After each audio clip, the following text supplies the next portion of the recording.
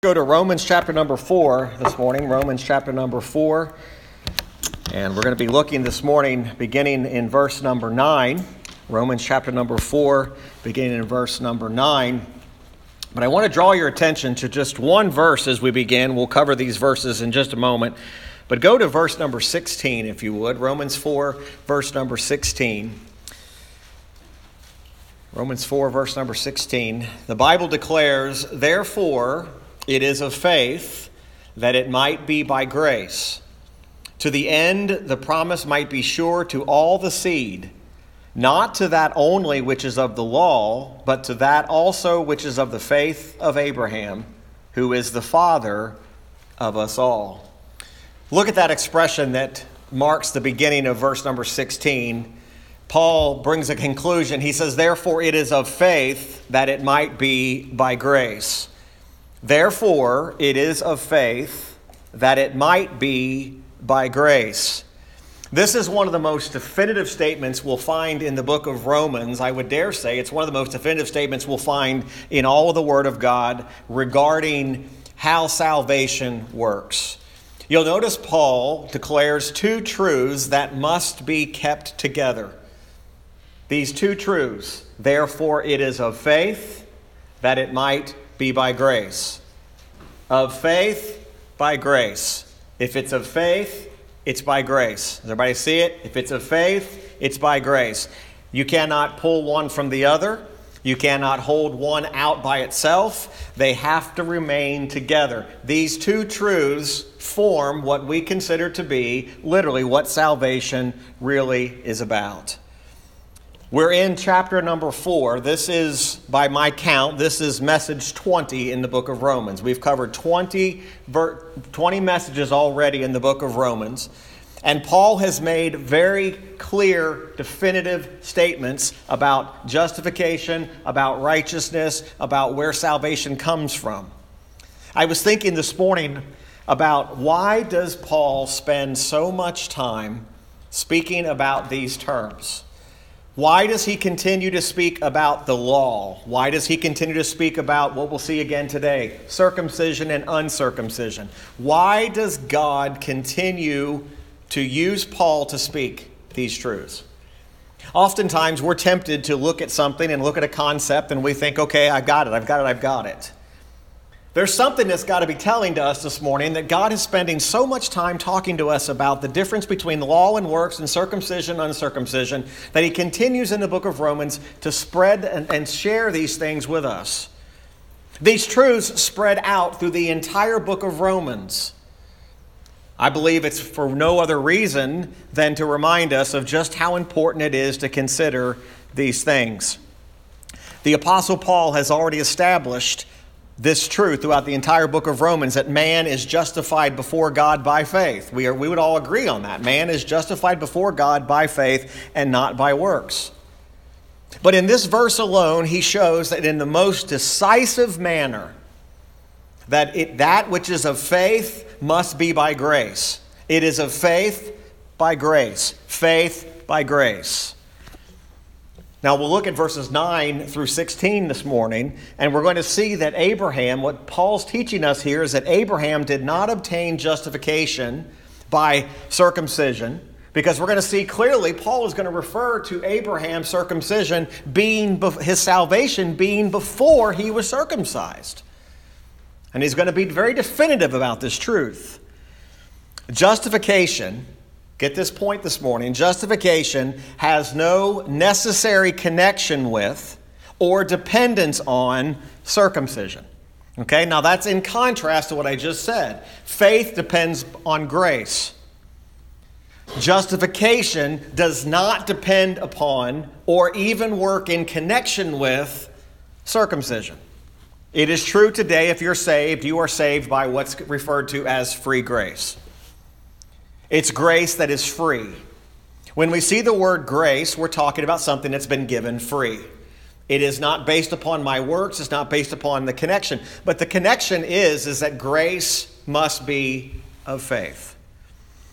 Salvation is guaranteed by God's grace. Now, notice what I'm saying here. Salvation is guaranteed by God's grace. If there is to be salvation, The guarantee that salvation is sure and secure and certain is by grace. Okay? Now, Paul nowhere declares throughout the Bible that all will be saved. But he does say this, that all that are saved are guaranteed by God's grace. Now, here's an interesting thing. Worldly speaking or humanly speaking, I can't make you a guarantee of anything. I can't guarantee a product. I can't guarantee that you even will live through today. Isn't that encouraging? I can't guarantee you that. But I can guarantee you that your salvation is secured by God's grace. It's a guarantee. It's a seal. It's a sign, which means there is nothing that can break that guarantee. That guarantee is based upon the covenant of God. A covenant is made between two parties. Those two parties have formed a covenant. God has covenanted with his people. And in that covenant, there is this guarantee of grace. Now, when we take into account the nature of the law, which we've talked a little bit about, is contrary to promise. In other words, the law is not going to promise us eternal life. The keeping of the law is not going to promise us eternal life. Grace and faith go together. The law and death go together. Okay? If my justification is based upon me keeping the law, then I know the only result is death. My only guarantee is if I try to keep the law, my guarantee is death. But if by grace, or faith is by grace. Now remember, Paul, as he's talking about Jews, he's talking about Gentiles, he's going to deal with the salvation. He's going to use the terminology for the seed. We'll talk a bit about that. The seed. Salvation is certain because of God's grace. Now, let's go back and look at verse number 9, because remember we left off last week about the blessed man. And verse 8 gives us that conclusion. Blessed is the man to whom the Lord will not impute sin. A blessed man is a man who will not be held accountable for his sin. That's the true blessing, a blessed man. And then Paul continually, and he asks this question immediately, he says, cometh this blessedness, that's referred to in verse number 8, then upon the circumcision only, or upon the uncircumcision also? So he asks a very basic question. He says, is this blessed condition only reserved for the circumcision or the uncircumcision? For we say, now notice Paul says, we say that faith was reckoned. Remember from our study, the word reckoned means to be imputed to or counted to the account of Abraham for righteousness. Now this is a clear statement. He says, why did this blessedness come to Abraham? Because of the circumcision or because of the uncircumcision? No, he said this blessedness came by the reckoning of God. His faith was reckoned into the account of Abraham to declare him what? Righteous. Now, Paul asked the question, how was it reckoned? Or how was it imputed? Is this justification only for the circumcised Jew or for the Gentile as well? Why does Paul ask a kind of question like this? Because the Jews, they not only believed that justification before God depended on their works, at least a part of it, but that the blessing was connected with the circumcision, which if that's the case, then salvation was only for the Jew. Paul is trying to completely distance himself from the reality that the circumcision was a necessary connection with salvation. Okay, now this is vitally important. I know this is deep, but this is vitally important that we get these connections. For we say that faith was reckoned to Abraham for righteousness. The design of these words is to prove that justification belongs not just to the Jew, but to the Jew and the Gentile alike. Okay? And it is by faith. Okay? It's by faith and not by circumcision. Abraham's a perfect example of this case. Now again, we struggle in our modern era because we struggle with the reality of what the circumcision means. And we think about it in one way and to our own detriment. Okay? And I'm speaking for myself personally. For many, many years, and even today, I don't think about the subject that's before us this morning the way that I ought to. It is one of those deep wells that often when we see that word, it conjures up in us things. I don't really understand what the purpose of the circumcision is. I don't really understand what he's talking about. This seems like a little bit more than we need. But let me ask you the question. If it's more than what we need, why does God put it there? Why is he spending so much time on this if it doesn't matter? It matters not so much to us having a full understanding of it, but that we can see what God's principle and what he's trying to teach us through this.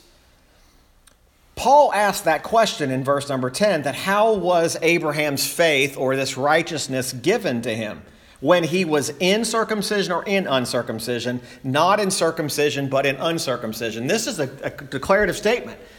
He's saying Abraham was declared righteous or with faith before he was even circumcised. So the circumcision does not make salvation. These thoughts are separate. Remember I told you at the beginning, faith and grace are connected. Circumcision and salvation are not. Not in the purest sense. So how was it reckoned? When was Abraham justified? If faith and righteousness was given to him before he was circumcised, then circumcision, number one, was not the cause. His righteousness and the reason it was reckoned to his account was not because of circumcision, nor is it necessary to justification. The Gentile as well as the Jew could come, and it was by faith. Now, here we're going to look at this morning in Genesis 17. According, you go ahead and be turning there. According to the scriptures, Abraham was in a state of righteousness and justification even before the birth of Ishmael. Now, if you know the story, that's an amazing statement. But you'll also see from the Bible here that this shows us very clearly that Abraham was not justified by this rite of circumcision, even though this rite was commanded. All right? Genesis 17, and look at verse number 1 of that chapter. Now, we're going to be here for just a few moments. Genesis 17, verse number 1. And when Abram was 90 years old and 9, the Lord appeared to Abram and said unto him, I am the Almighty God, walk before me and be thou perfect. And I will make my covenant between me and thee, and will multiply thee exceedingly. And Abram fell on his face, and God talked with him, saying, As for me, behold, my covenant is with thee, and thou shalt be a father of many nations. Now drop down to verse number 9. And God said unto Abraham, Thou shalt keep my covenant, therefore, thou and thy seed after thee in their generations. This is my covenant which ye shall keep between me and you and thy seed after thee. Remember that phrase, thy seed. Every man child among you shall be circumcised, and ye shall circumcise the flesh of your foreskin, and it shall be a token of the covenant betwixt me and you. Notice the phrase, token of the covenant.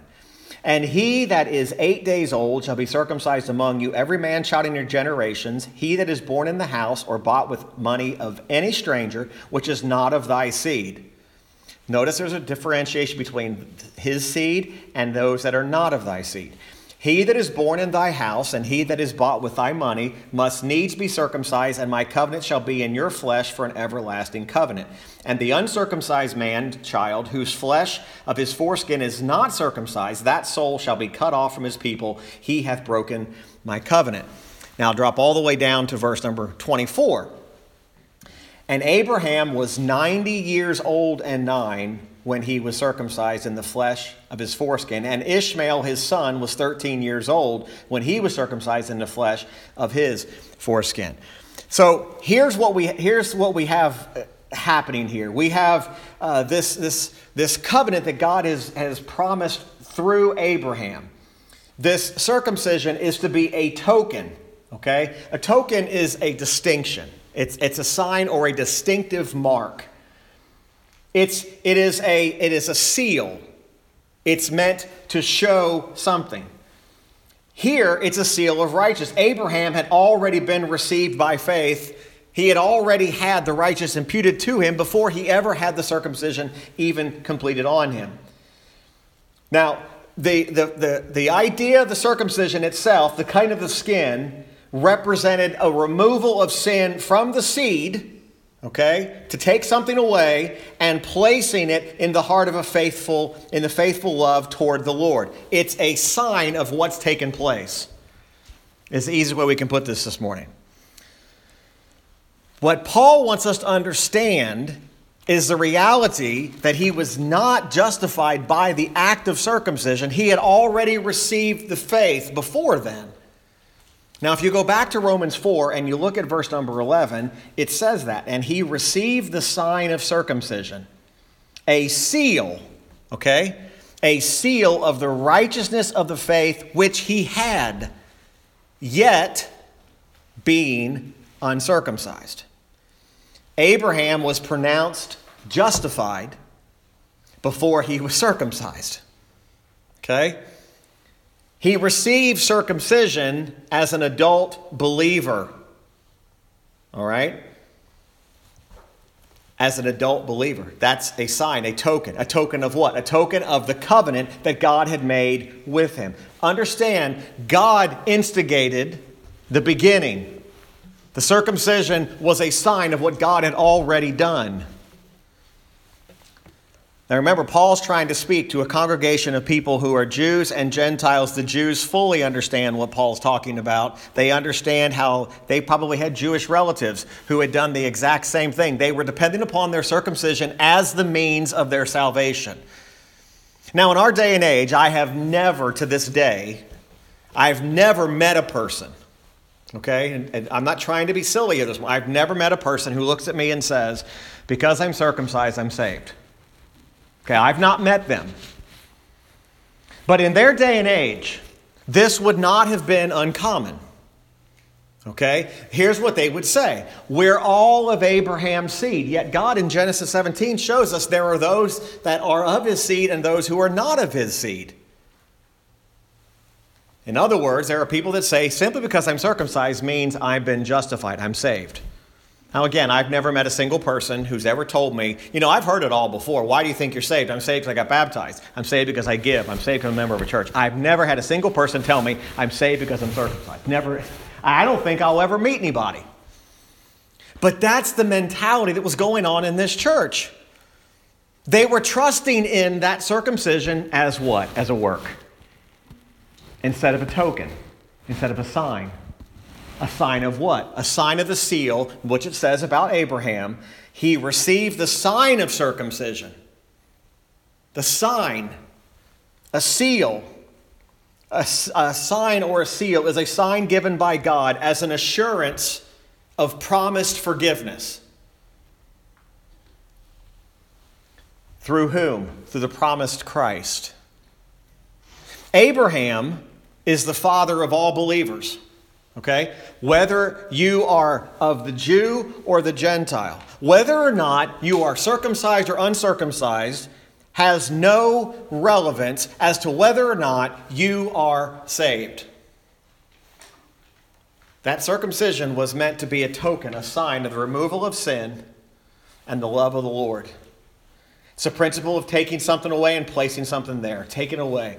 That's the idea of this imputed righteousness we've been talking about. It says that he received the sign of the circumcision, a seal of the righteousness of the faith which he had. I circled the two words he had. That's past tense. He already had righteousness. He already had faith. He had already received the grace of God. Yet being uncircumcised, here it is, that he might be the father of who? Of all them that believe. Notice it doesn't say he's the father of everyone. He's the father of all that believe. Now right there, that puts to rest the idea that says, if I'm of the natural seed of Abraham, if I'm in the lineage of the Jew, if I can trace my ancestry back to Abraham, can I really call him my father? Not according to this. This says he's the father of all who will believe. Are you a believer this morning? If you're a believer today, then Abraham, you can refer, he's Father Abraham. Not in the sense of God as father, but what is he? As a result of the faith of Abraham, we have this line that he would, when God said to the covenant through Abraham, you'll be a father of many nations. You'll be the father, the seed of many believers. Now, by the way, we're not going to study this morning. Some of this is coming out of my own personal study. God also chose fathers of many other nations who are non-believers. Okay, so this idea that God only chose these men to be seeds to produce belief, there are Bible story after Bible story, character after character of men that God allowed He chose them to be the father of particular nations, which were unbelieving nations as a whole. But Abraham will be the father of all who would believe. But notice what it says, that he might be the father of all them that believe, though they be not circumcised. Now again, this is not just the physical act of circumcision, it also refers to the Jew.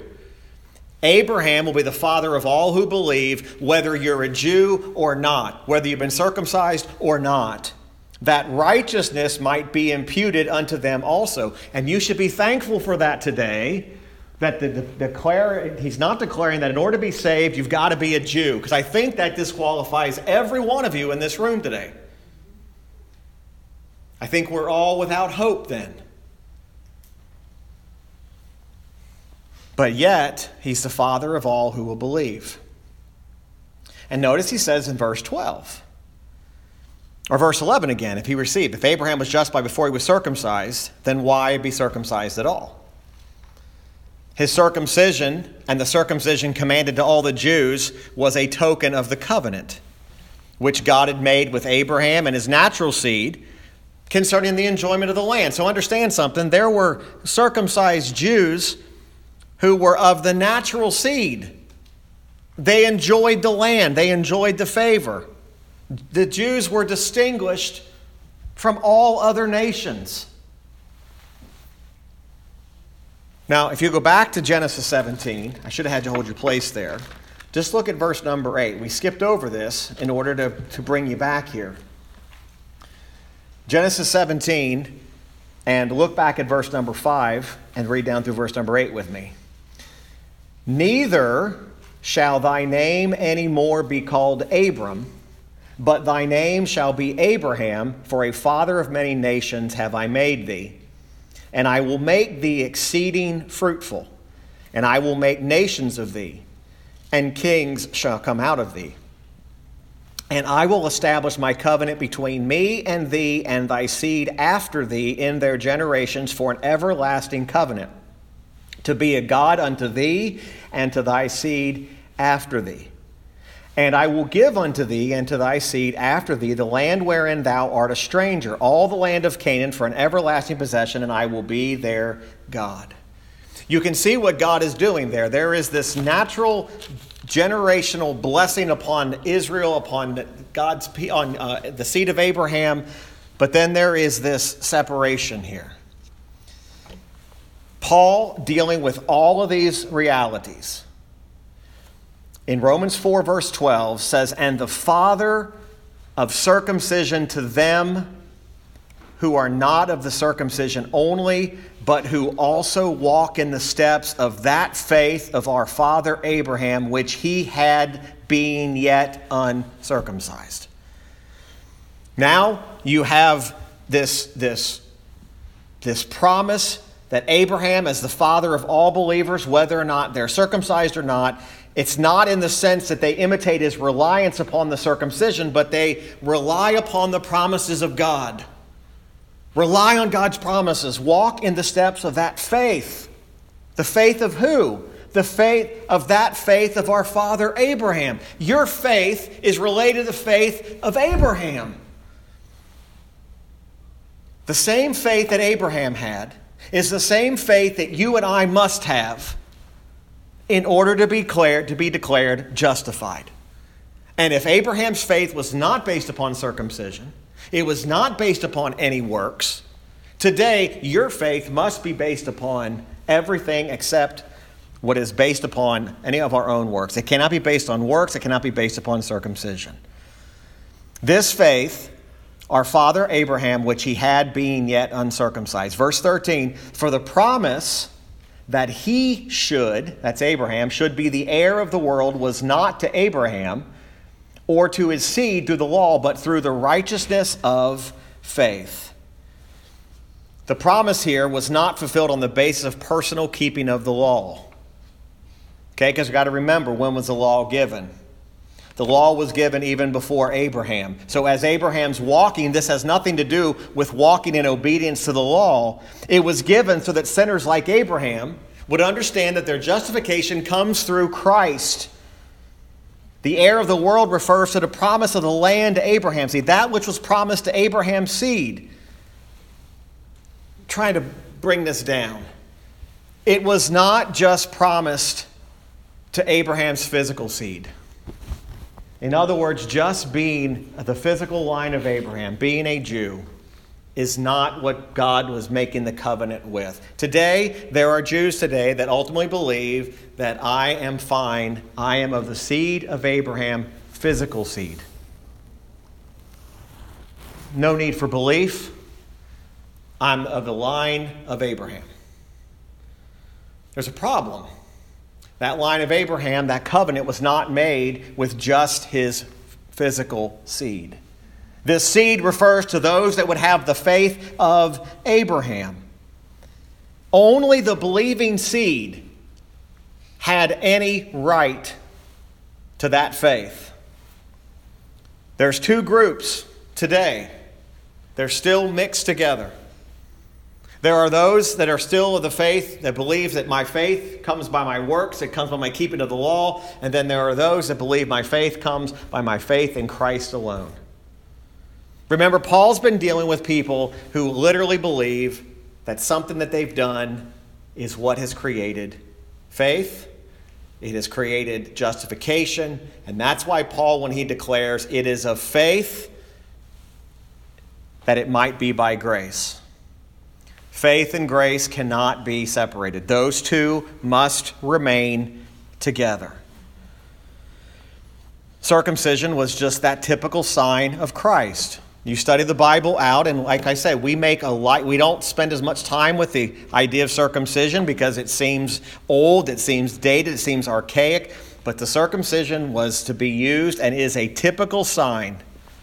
The ceremonies of the law, the shedding of the blood in the sacrifices, those were all given to show us the need for the shedding of blood to cleanse from sin. The circumcision of the heart is what he's talking about. You have to have a heart change. Your heart cannot be changed by what you do. Your heart can only be changed by God. That's why before a man can say he even has faith, he must be born again. There's got to be a change. While all of Abraham's natural seed by law was circumcised, it was only those who had his faith that were saved. That's the big difference. Many people would walk around and say, I'm of the seed of Abraham, I'm good, I have all that I need. But yet, we see that the promise, verse 13, that he should be the heir of the world. Abraham and all believers are heirs of the things that are in Christ. We are heirs today because we have the same faith that Abraham had. You're not saved for any other reason other than the fact that you have the same faith Abraham. And how did Abraham get that faith? By grace. I have faith today because of God's grace. Faith is by grace. Salvation is guaranteed by God's grace. Without God's grace, there is no faith. Without faith, there is no justification. Without justification, there is no redemption. There is no eternity with Christ. It is removed. It's gone. And then it says, for the promise that he should be the heir was not to Abraham or to his seed through the law, but through the righteousness of faith. In other words, again, what's the question? How was this faith reckoned, or how was righteousness reckoned? It was not given to Abraham or his seed through the law, but through the righteousness of faith. And then he says this, for if they which are of the law be heirs. In other words, if you could be an heir of eternal life or righteousness through the law, here's what he says. Faith is made void. Now remember, I just told you faith and grace are connected. But he says, if you are of the law, are the heirs, faith is made void and the promise made of none effect. Now, if you think that doesn't matter, I've lost you. Because right there, if faith is made void, what do we have? We have nothing. Faith is made void, and the promise made of none effect. What's the promise? The covenant. The covenant that God has spoken of. Faith is made void. Folks, we cannot embrace the promises of God. The promise of mercy that is given to all that will repent and believe. We cannot embrace those promises if you are seeking to be justified through the merit of personal works by obeying the law, no matter what you do. It doesn't matter what part of the law you keep. It doesn't matter what a worthy thing you do, humanly speaking. If you, for once, seek 1 ounce of that, okay? I'm trying to drive this home. If you seek 1 ounce of that, less than an ounce of that, it makes your faith void. If I add anything to the finished work of Christ by the obeying or the keeping of a law, even to what he was talking about, he started talking about circumcision. They were limiting, he's basically saying, if you're relying on your circumcision for your faith, faith is now void. If you're abandoning your righteousness on circumcision, your faith is now void. You have nothing to lean on. If the Jews who sought this righteousness and eternal life by the works of the law should, on account of, if they could keep the obedience, if they could obtain grace and glory, then faith would be set aside. The reality is the promise of righteousness by faith is by God. Folks, if salvation is by works, it's useless for God to promise life to those who have an inability to keep the law. It makes no sense. Why would God, throughout his word, give a promise to save all who would say, I am unable to keep the law. I am unable to see faith. It can't be both ways. You can't have one. Remember, we began this by saying faith and grace are connected, but salvation and works are never connected. They are never connected. Now, Paul read this morning in the book of James, and that's one of the proof texts that people use, and they try to say, well, what about James? Doesn't it say Abraham was saved by his works? No, if you read the full context, you will see that the writer of James was demonstrating that Abraham was displaying works as a result of his righteousness. His works did not save him. I heard a man recently say those words, and I know sometimes we think this is way off where we need to be. I heard a man the other day literally say, Abraham in part was saved by his works. Not fully, but partly. In other words, there was something he had to do. If that's true, faith is void. Nothing Abraham did, and that's what I'm trying to get us to, the simplicity of this. Nothing Abraham did saved him.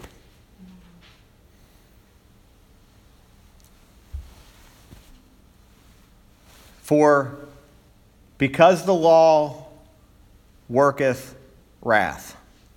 That's verse 15. For the sinner, the law can only expose guilt and liability to God's wrath. That's why today, if you say, I'm preacher, I'm going to take my chance on the law. What you're basically saying is, I have decided I'm going to subject myself to God's wrath, because that's all you've done.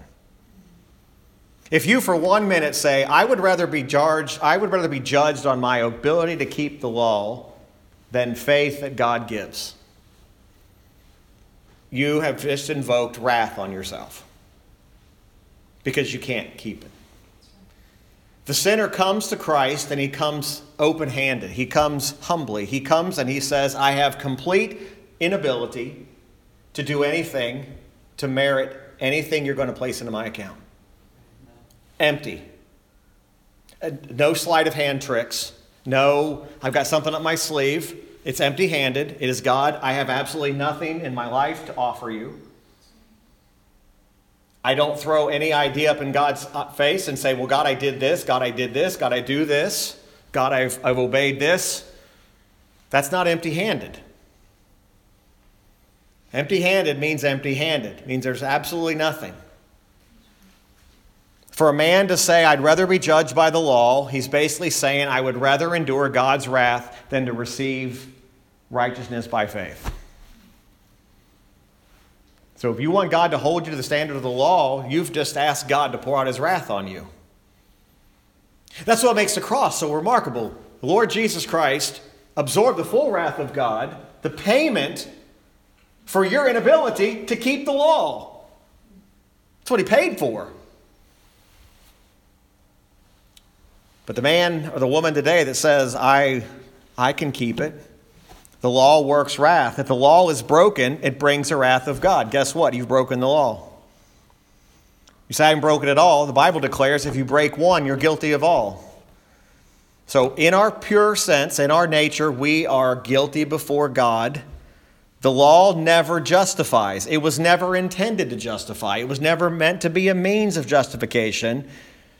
It only condemns the guilty. Every one of us who stand before the law and its requirements would receive the same verdict. You're guilty. We could line up one after the other. If we line up in this aisleway and we could walk up and we could say, okay, God, open the law to us and declare the verdict, guilty or innocent. Judge me just on the law. Every one of us would be declared guilty. I would, you would, we all would be declared guilty. God would never say, well, do you have anything to offer? Do you have anything in your defense? No, I have nothing. Abraham couldn't say, God, I'm justified because I was circumcised. Abraham only had the choice of God. That's all he had. Nowhere does it say that Abraham earned God's choice. Because the law worketh wrath. For where no law is, look what it says, there is no transgression. You know, you wouldn't know you broke the law unless the law was there. You know, people try to do that. When they break a law, they try to say, I didn't know. And the law is posted. I mean, the law is posted everywhere you go. You know, if it says no trespassing, and you put 1 foot over that property, it's not that you didn't know. Matter of fact, you know you're breaking it. You would not know about sin had there not been a law. I could sit here and declare to you, and I've heard people do this, I could declare just how filthy rotten you all are and how rotten I am. But why can I say that? Because the law tells me that. The law is what tells me that I'm rotten. I'm not just saying that to be mean. People say that today. Preacher, you're so mean. Why do you tell people that they're rotten sinners? Because that's what the law declares we are. That's what makes the grace of God even more amazing, because it shows me how bad I am, and yet he still saved me. And he did it with no sleight of hand. He did it with no tricks. He didn't do it because of my prayer. He did it all because of grace. Sin is the transgression of God's law. The law is not just the written law. It's the law that's written and it's revealed through creation. We've been studying this. It's the law that's written through conscience. It's the law that's written on the heart. There would be no sin if there was no law. And that's what brings us back to where we started. Therefore, all of what Paul has just said, justification, is of faith, that it might be by grace. The administration of the law of Moses under the Jewish government, we must be true children of Abraham by following him and trusting God's promises. That's what faith is, trusting in the promises of God. Righteousness and justification are of faith and not of works. In no other way but through faith can salvation by grace be. Romans 11, verses 5 and 6. You don't have to turn there, just listen, says this. And again, this is one of those verses that says this is just for the Jews. And I praise God that it's not because of what's said here. Romans 11, verse 5. Even so, then at this present time, also there is a remnant according to the election of grace. And if by grace, then it is no more of works. Otherwise, grace is no more grace, but if it be of works, then it is no more grace. Otherwise, work is no more work. What then? Israel hath not obtained that which he seeketh for, but the election hath obtained it, and the rest were blinded. According as it is written, God hath given them the spirit of slumber, eyes that they should not see, and ears that they should not hear, unto this day.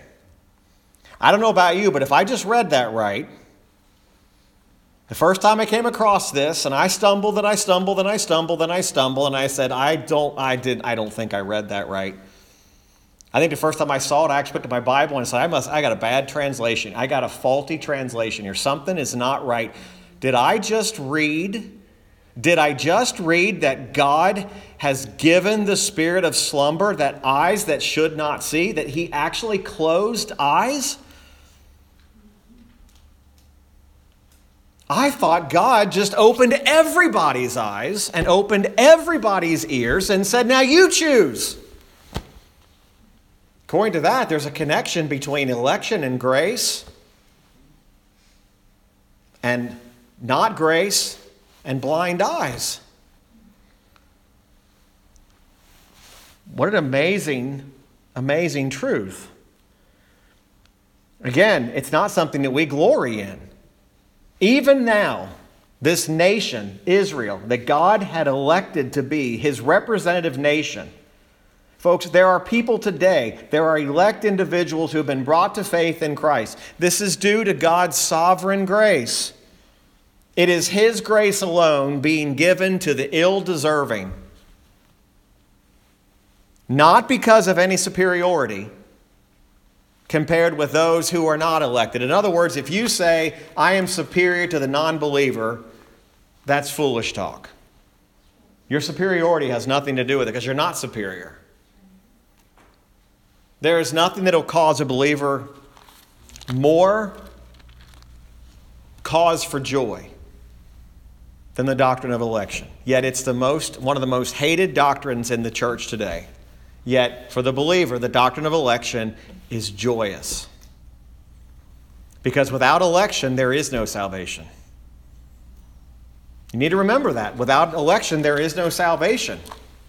Who are the elect? They are those who God has chosen. Say, God, I want to know who they are. That's not for you and I to know. And it's not for you to walk around saying, hey, I'm of the elect. You're not. Wherever that mentality came, it didn't come from the Word of God. But if you're saved today, you're saved according to God's good pleasure. It is of grace. A reward must be given. Either the reward is given by all of grace or all of debt. In other words, did God give you grace out of his free grace, or did he give it out of a debt he owed to you? God didn't owe you anything. It can't be both. It can't be 99% him and 1% us. It's either all of grace or it's all of works. Which one are you relying on? You say, I want a little bit of grace and I want a little bit of my works to count. Then you're all of works. It's only when I come to the conclusion that my salvation is all of grace. It cannot be combined. If God takes into account any works of you and I, then salvation is no longer by grace. If he counts anything. To the end of that verse is, Therefore it is of faith that it might be by grace, that the end of the promise might be sure to all the seed, not to that only which is of the law, but to that also which is of the faith of Abraham, who is the father of us all. The only way salvation can be guaranteed and the promise of eternal life certain for the Jew, for the Gentile, is for the whole of the work to be by grace, by the grace of God alone. We were born sinners. By practice, we prove it. Okay? Another man I heard recently argue saying we're not born in sin. I don't know where this stuff's coming from. I have no idea where this is coming from. The same guy said the same thing. He said Abraham was saved partially by works and that man is not born in sin. And he also said this. He said, Jesus Christ is never said to be the lamb that was slain from the foundation of the world. Yet Revelation clearly says the lamb that was slain from the foundation of the world. The same preacher said those three statements. Abraham was saved partially by works. Think about that just for a moment. The sinner is not born in sin. And that it never says in the Bible that Jesus Christ was slain from the foundation of the world. You know what that means? Slain from the foundation of the world? That cross was determined long before man ever came into this planet, before man ever did anything that made God said, I got to send Jesus to the cross. That's why there was a covenant made way before you and I were ever even thought of. So the person that says Jesus Christ, the gospel didn't come into account until Jesus Christ actually came to this earth, bled and died, then rose again. The Bible says Jesus Christ was slain before the foundation of the world. The lamb that was slain before the foundation of the world. We're born sinners by practice and choice. We failed. Apart from God's grace, we have no hope. The blessing was not given to Abraham as a circumcised man, but as a believing man. And now it comes to all who will believe. Folks, what a glorious mercy it is to think that there's no distinction being made between the Jew and the Gentile even right now. No distinction. Every promise of God belongs to those who have the faith. Faith by grace. It is of faith so that it might be by grace. Folks, we are part of that covenant. And as a result, the children of Abraham and his faith.